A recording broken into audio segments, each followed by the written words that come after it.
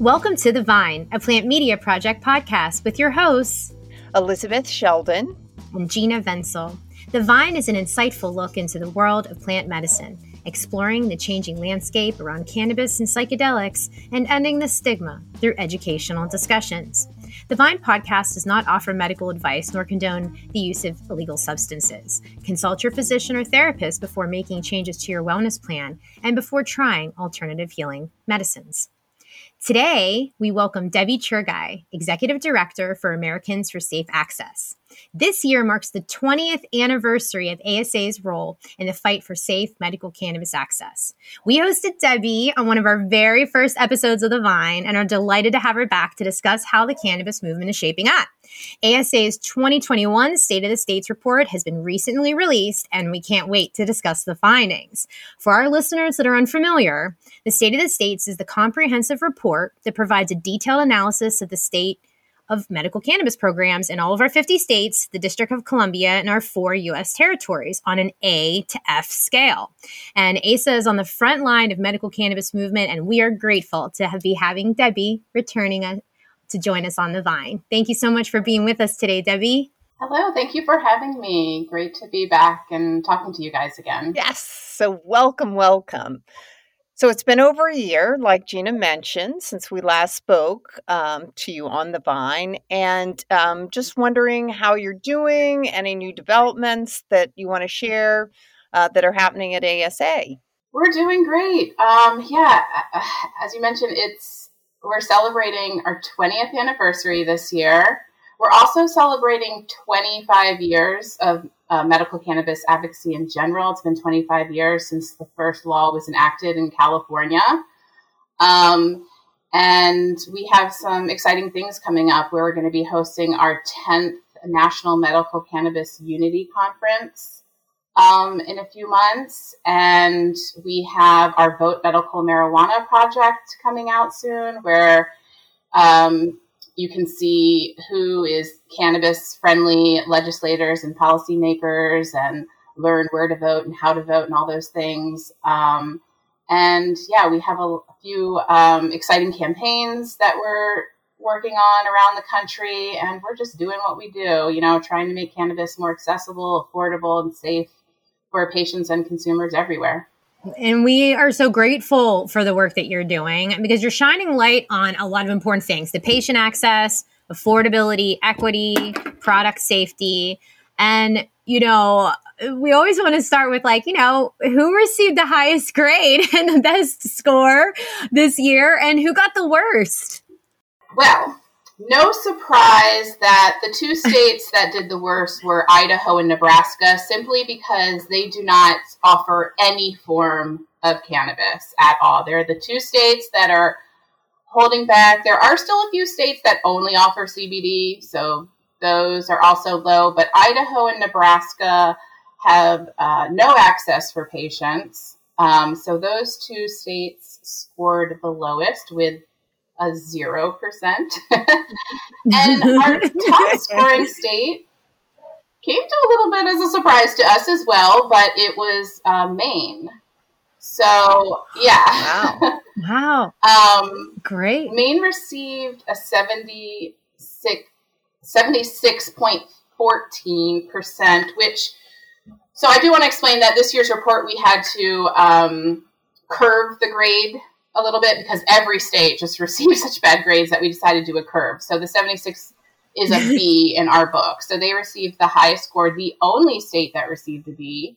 There was one other state that received a B minus, and that was Illinois. All other states received C's, D's, and F's on how they're providing access for patients.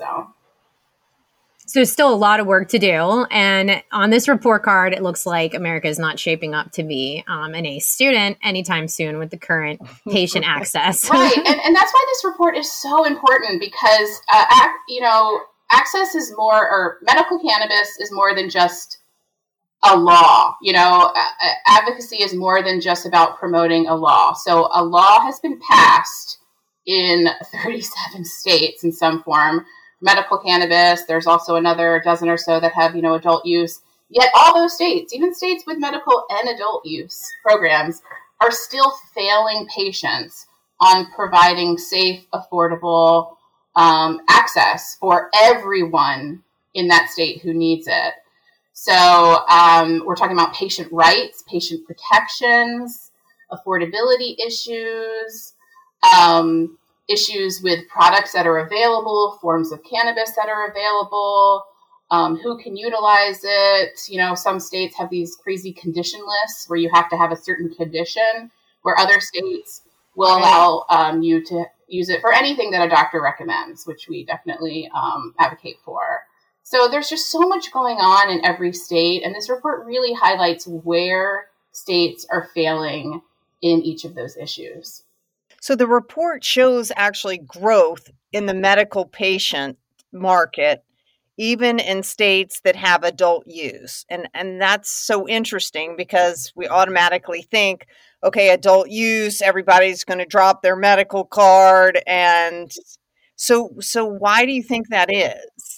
I'm so glad that you mentioned that because, that was actually one of a little surprise to us too, because there are states that have lost to patient counts, California being a big one, when adult use came along, simply because it's just cheaper to utilize the adult use market. You don't have to pay for the card. You don't have to pay for the doctor visit.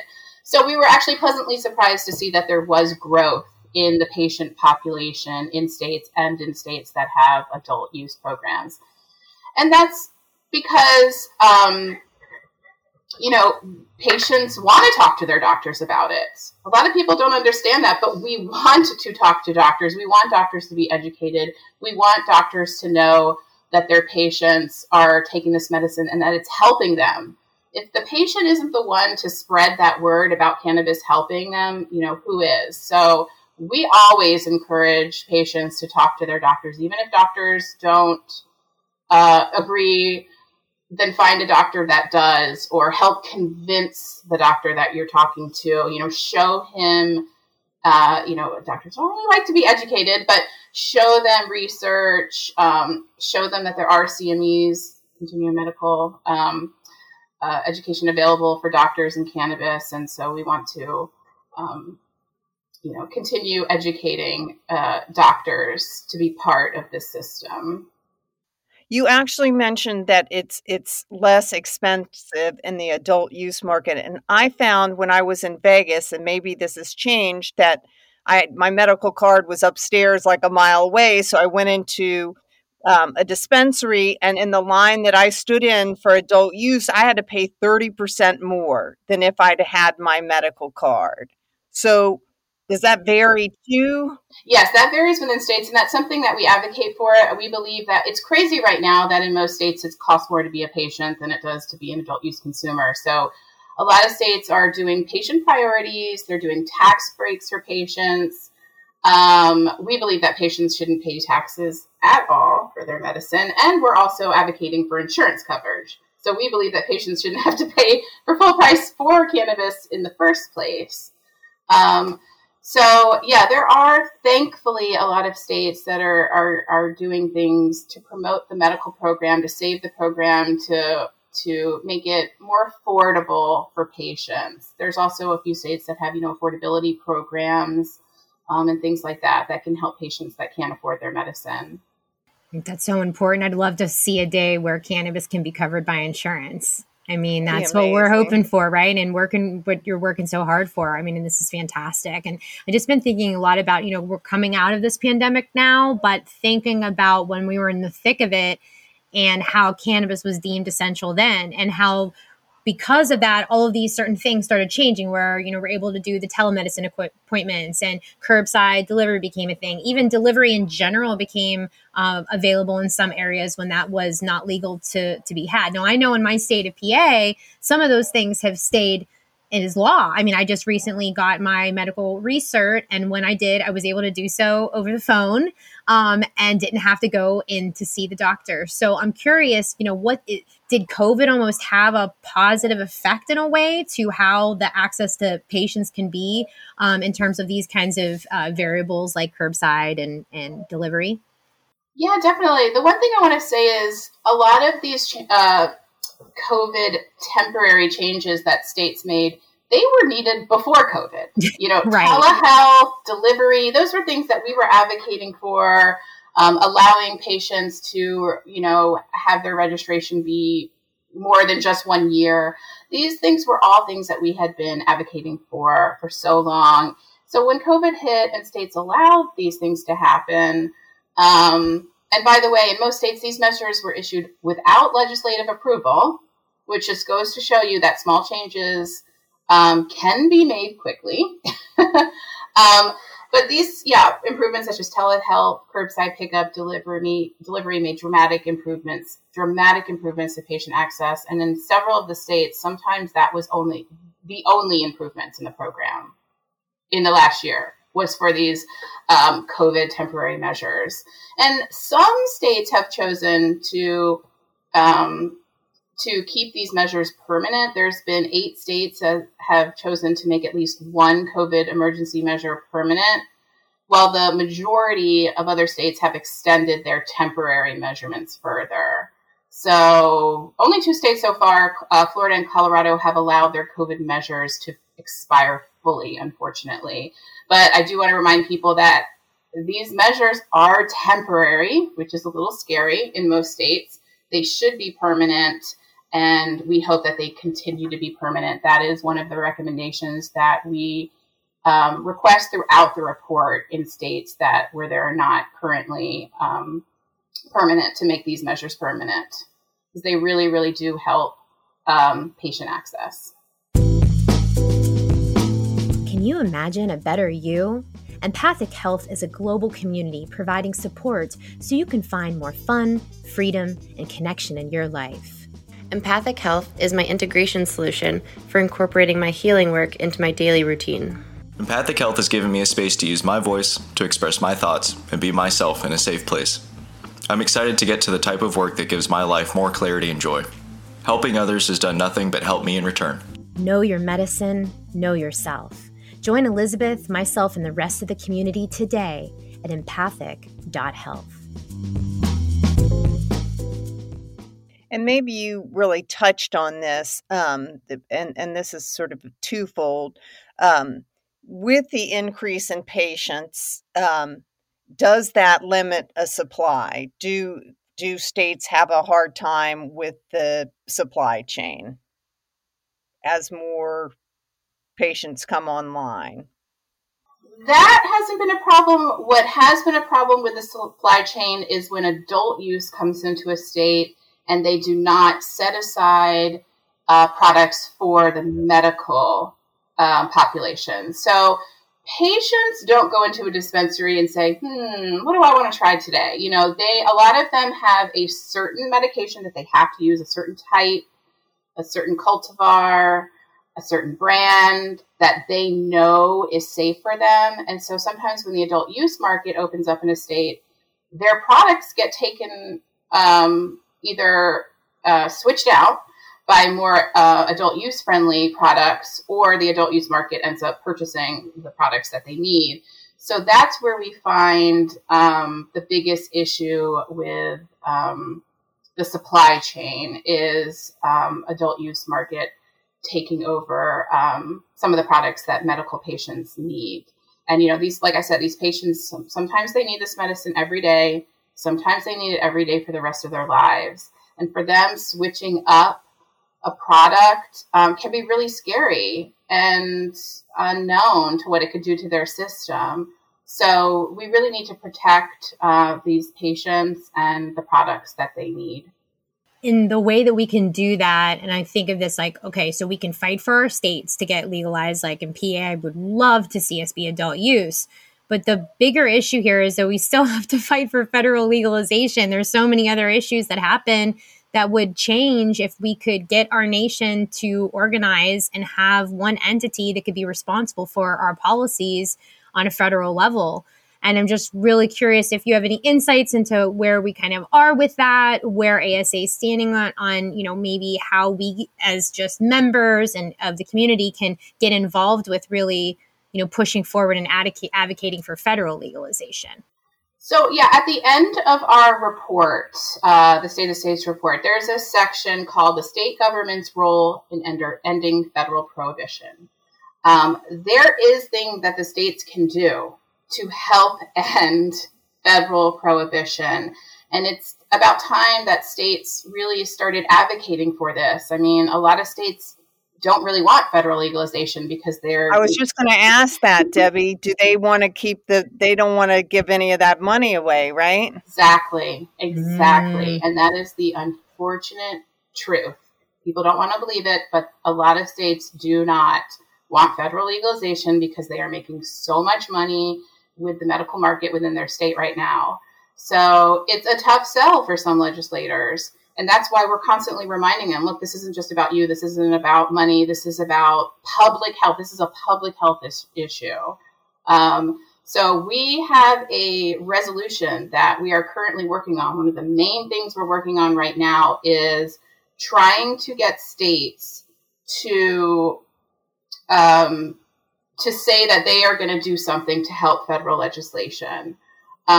We need them to step it up and say that they're going to help. We have what we call like a federal coordination. It's called the Office of Medical Cannabis Control is what we call it right now, which is a way for the federal government to, I don't want to say oversee the cannabis program, but it's a way for them to coordinate within the states so that everything is going through one entity federally.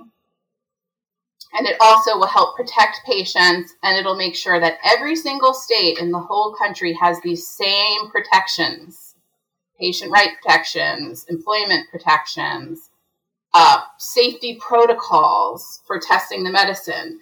Every single state will have the same safety standards. And that is one of the things that we are working for when it comes to federal legalization, because we 100% want federal legalization. It's actually our main goal this year. We're fighting for it this year. We're like, this is time. We need to get federal legalization. But legalization is more than just, as I mentioned, access. It's about protecting patients. It's about protecting the medicine. It's about health insurance. And so that's what we are fighting for this year. So I read this article yesterday in Roll Call that talked about cannabis federal bill being reintroduced in April. And of course, the article was sort of a focus on taxation and, how we're going to, if the federal government puts 25% tax on top of your state government is at 30%, it just makes it unaffordable. So I want to ask you how far away you think we are from federal legalization, and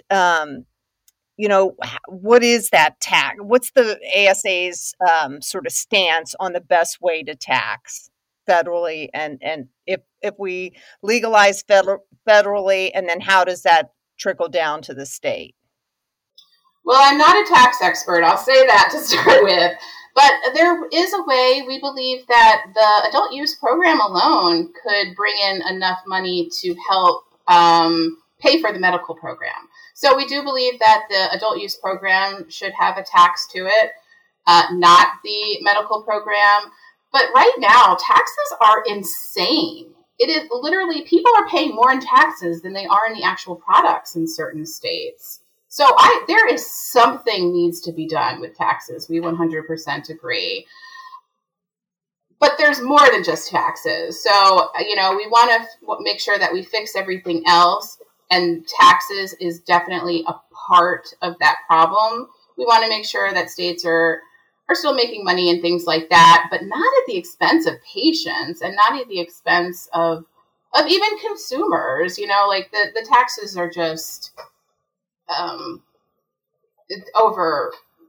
just crazy and unrealistic, and there needs to be something done about that for sure. It's not possible that we're going to pay 50% in taxes, so part of it goes to the feds and part of it goes to your state. We're not going to get into that kind of thing, do you think? No, okay. We absolutely hope not. That would be, yeah.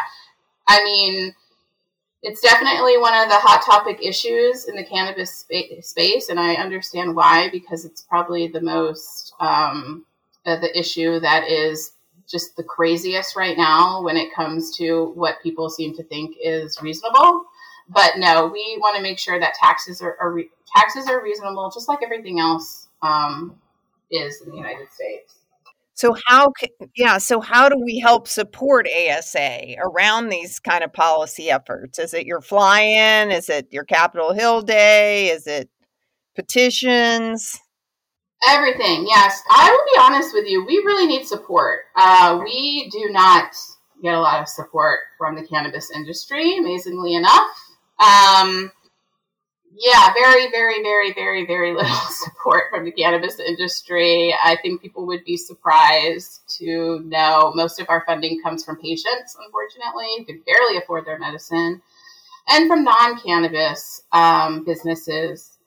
So we are in need for support because, like I said, I think people think that because so many states now provide some form of access and adult use is growing, that people seem to think that advocacy is no longer needed, that, we've made it, we're here. I remember when California passed the adult use market, someone called me and was like, I made it. I don't need you anymore. I can access medicine. And I was like, okay, good for you. You can afford it. You're near it. You have protections, I guess. You're not going to lose your children or your job. So good for you. But what about everyone else in the country? Everybody else, right? Yeah. So we really are still suffering in so many parts of the country. And unfortunately, we are an organization that actually does hear from these people. So we hear every week from people around the country that still cannot afford their medicine or cannot access it, or it's still illegal in their state. That is a constant reminder for us. And I don't think it's a constant reminder for people in the industry who are making money.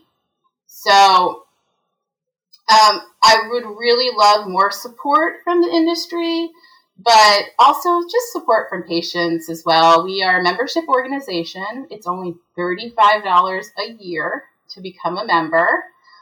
So we would love anyone to become a member. You get a lot of member benefits. We're hosting a members only webinar soon to talk about State of the States report and to get feedback. That's good. Gina and I are paying members. We're members.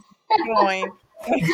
Awesome. Yeah, I think you were on our last members only webinar, which we hosted one a month or two ago, the beginning of the year. So yeah, we're going to host another one regarding the State of the States report so we can get some patient feedback from this year and to see what people want to see in next year's report. So there are a lot of member benefits in our Unity conference. You get discounts on that and discounts on anything else that we do, any of our other programs. Definitely a lot of benefits. So look into our benefits. Are you doing a Capitol Hill Day this year? We are. Mm-hmm.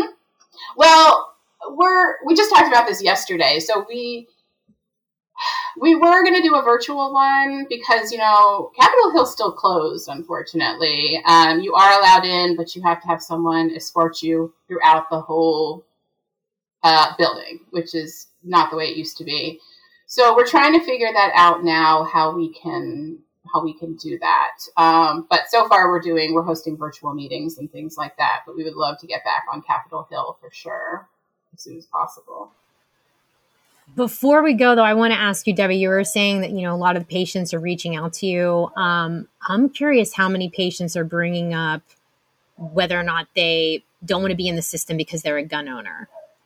Because this seems to be something that just gets brought up all the time to me by folks that message me and be like, I would love to be in the program, but I'm not giving up my gun. And because of that, I'm going to stay on my opioids, or I'm going to do whatever that I know that it could be a different way, but I'm not giving up my gun. And when we're talking about federal legalization, that's really the only way that could change, right? Yeah, look, I'm not a gun proponent, but I agree that people that own guns should not have to, not be able to buy medical cannabis. It's absolutely ridiculous. I actually went to talk to the NRA a few months ago about this issue, and I'm like, hey, don't you think this is crazy, NRA?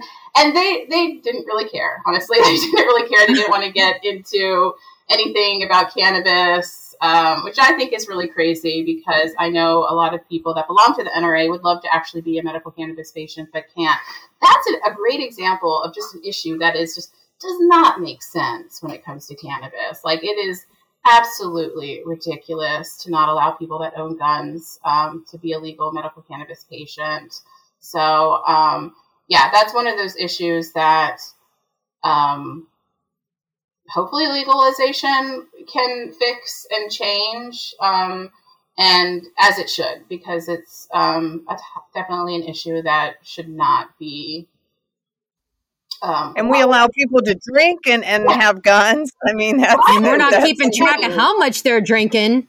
Yeah. Right. We have no way of knowing any of that. So it's just like when we think about how alcohol can be so dangerous in ways like that and how we don't keep track of any of that, yet, we're talking about a plant that is used as medicine being considered something. I feel that so many people get into a weird situation where if they decide that they want to get their medical card, they do. And then they go to get that concealed carry permit and realize that, what do I do? Do I give up my medicine or do I have to lie on this form and take a chance? And as far as I know, no one has ever gone after a medical cannabis patient for having a gun. But the fact that it's putting every patient at risk to either have to lie or to give up their medicine is just something that, I am not a gun owner myself, but I feel like if that's what you want, being a patient should not be holding you back. If anything, like, that's a perfect example of why we should all really care, because there's so many different issues to choose from that matters, whether it's, the affordability that we discussed, the access. But this is not only the state's issue. I really love hearing that ASAs, let's go after the states to come together to say we need to collaboratively now put pressure on the federal government to make these changes. Yeah, definitely. And in regards to the gun issue, I want to say, although people aren't actually coming to someone and arresting them for owning a gun and being a medical cannabis patient, maybe individually, where that issue does come along is if someone does get arrested for doing something and they find that they're a patient and they find that there's a gun in their house, that's when the problem arises. God. And the only reason, I think you guys know this, but the only reason people can't own a gun and be a medical cannabis patient is because on the application to register for a gun, there's a question that says, do you use any federally illegal drugs, which cannabis is federally illegal. And so they have to check that box on that form. And that is the only reason. And so, yeah, it's frustrating that a right is taken away from many Americans if they want to utilize medical cannabis to help with their health. It's just crazy. I also wanted to ask, so how can people just go on your website and download the State of the States, or does one need to pay for it? Everything on our website is free. Because we are a patient organization, so everything is free to download and read. So right now, yes, our website, this report, along with all of our other reports, are located on our website. Safeaccessnow.org is our website. Safeaccessnow.org/SOS is where you can find the report. Although, if you just go to our homepage, there's a link to the report right now on the homepage. It's free to download. So you can buy a hard copy every year. We also get hard copy printed, but unfortunately we don't have funding right now to do a bulk order. It costs $93 to print one report, because this report is, wow. I think it's 152 pages. And, a lot of people want the hard copy, and that's fine. We have a way you can buy it, but we're trying right now to get a bulk order, which will cut that price, I think, almost into a third. And so we are looking for someone to help fund us with getting a bulk order of these printed so that we can give out the hard copy, because it really is a very impressive report. I love having the hard copy. I have the hard copy of 2020 right here. I have the hard copy of all the other reports right next to me. And so we do want to get some hard copies of this report, but free to download and view anytime on our website. And you heard it's only $35 a year to be a member. So if you're listening and these issues matter to you, that's the best way that you can really be involved, is supporting patient access by being a part of Americans for Safe Access as we are here at PMP, and we will continue to support everything you're doing. Debbie, thank you for all of your hard work and efforts. We know sometimes it feels like a thankless job. Even when you're talking to the gun people, they don't care. You're talking to some of the people in the cannabis industry, they might not care. But us as patients, we care what you're doing, and we will find other patients that will care and give. And that's why I want to continue to bring you back to talk about different things here on the Vine. And we appreciate your time so much today. Thank you. It was great talking to you guys again, and congrats on your wonderful, amazing podcast. And thank you so much for having me. Thank you, Debbie. And thank you to all of our listeners for joining us on another episode of The Vine. We appreciate you tuning in. For cannabis and psychedelic news, join us at plantmediaproject.com. Together, we can end the stigma around plant medicine.